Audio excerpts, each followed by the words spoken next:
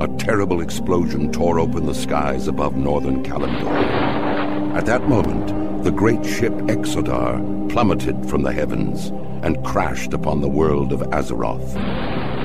Having fled the ravaged world of Outland, the noble Draenei used the dimension-traveling Exodar to reach safe haven. Inspired by tales of the heroic alliance that stood against the might of the Burning Legion, the Draenei have come to enlist aid in retaking their shattered homeland. Dedicated to preserving life and upholding the tenets of the Holy Light, the Draenei hope to gather a new coalition of warriors to battle the Burning Legion and put a halt to its horrific burning crusade.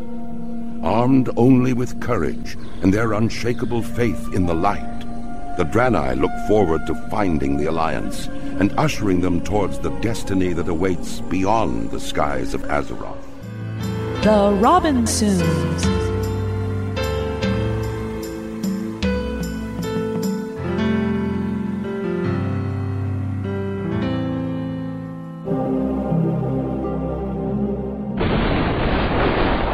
The great ship Exodar has crash-landed.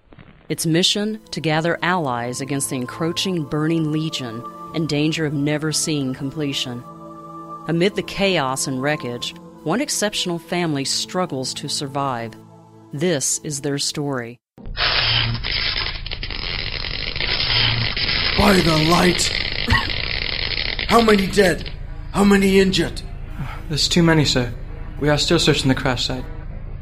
Megalon is leading the recovery efforts now. Megalon, a good head on that one's shoulders. Sir, you need to head southwest of here and report in. No, young one. I need to find my family.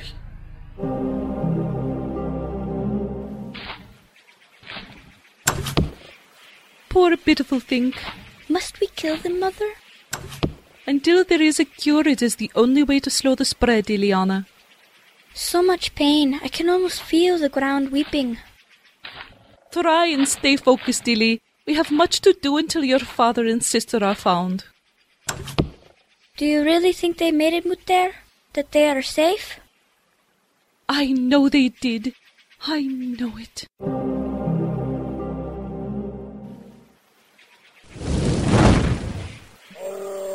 Take that!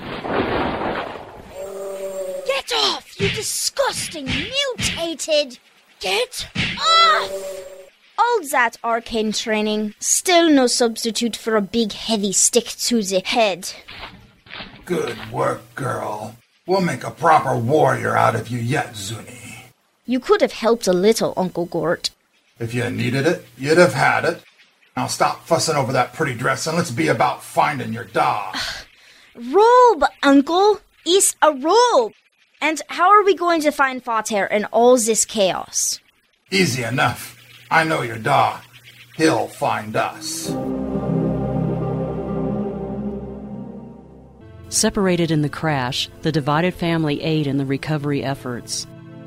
Azurius, emerging from his damaged lifeboat, has single-mindedly set out in search of his wife and daughters. Thanari, with the aid of her daughter Ileana, never losing hope that her husband and first child will return, has begun hunting down the suffering wildlife that has been horribly altered by radiations the crash unleashed upon the island of Azuremist. Meanwhile, miles to the north, Zuni, under the protection and guidance of Gort, scours the countryside for signs of her missing father.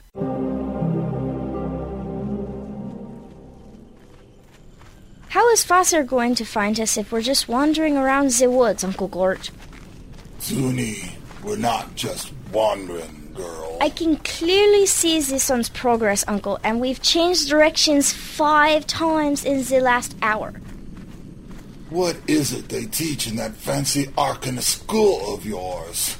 Buckets of facts and not a dropper full of wisdom. So share the great wisdom involved in walking around in circles. We're following the wreckage, girl. But there are bits of wreckage all over the place. It's everywhere. How do you follow some things that's all around you? Keep your eyes sharp and that tongue dull for a moment, and I'll be showing you. When the Exodar popped in too close to this world, it was like hitting a wall before it even actually crashed into dirt. A lot of the ships started to break off on the way down. There's an order to everything, girl. The Exodar fell across the sky, not just straight down. The trail of bits that fell off first will have hit deepest. We're following them. Amazing. That actually made sense. Bah! Uncle Gort? Are you hurt? You've been limping the last few miles. My shoe fell off. So put it back on? When I find some nails, I might. You actually limped for 2 miles just to make that lame hoof joke?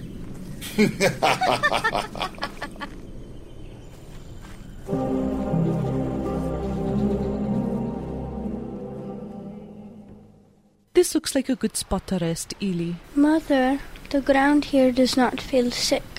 I do not think we will find any of those warped plants or animals this far. The trees do seem healthy. I've not found a single deformed track since this morning. How are you so sure, Eliana? The river stones told me, Mother. They told you? Well, not like, "Good morning, we're fine, how are you?" But I can hear them, more like a softly spoken song. I do not hear anything but the water, Ely.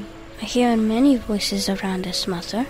Back home they were just small whispers, but here they are louder and much stronger. What are these voices saying? When we came, we brought much pain to the land. The earth sings that it is getting better, not worse. And the stones are happy. Oh, that is wonderful news, Eliana. And though I would never dream of arguing with the river stone, I am sure there is still much we will all need to do in order to undo the damage. Mother? Yes, my child. The voices here call me shaman. Is that what I am? Your father would say it better, Eliana, but the light holds a purpose for us all. Purpose? That sounds suspiciously like work, Mother. Yes, it does. But if you can truly hear the song of the stones, then you may just have found yours, Eliana. Speaking of purpose, we should head back to the base camp and see if Zuni and your father have turned up yet. Meanwhile, Azurius continues to search for his wife and children, unaware that unkind eyes watch from the shadows. Ugh, don't be daft. They must know we're out here setting a trap. I'm telling you, look at him. He's totally alone. I've been pacing him all morning, and that shield sure looks like an officer's sigil to me. So what is an officer doing this far from their camp alone? He's looking for someone. He keeps calling out now and then for them.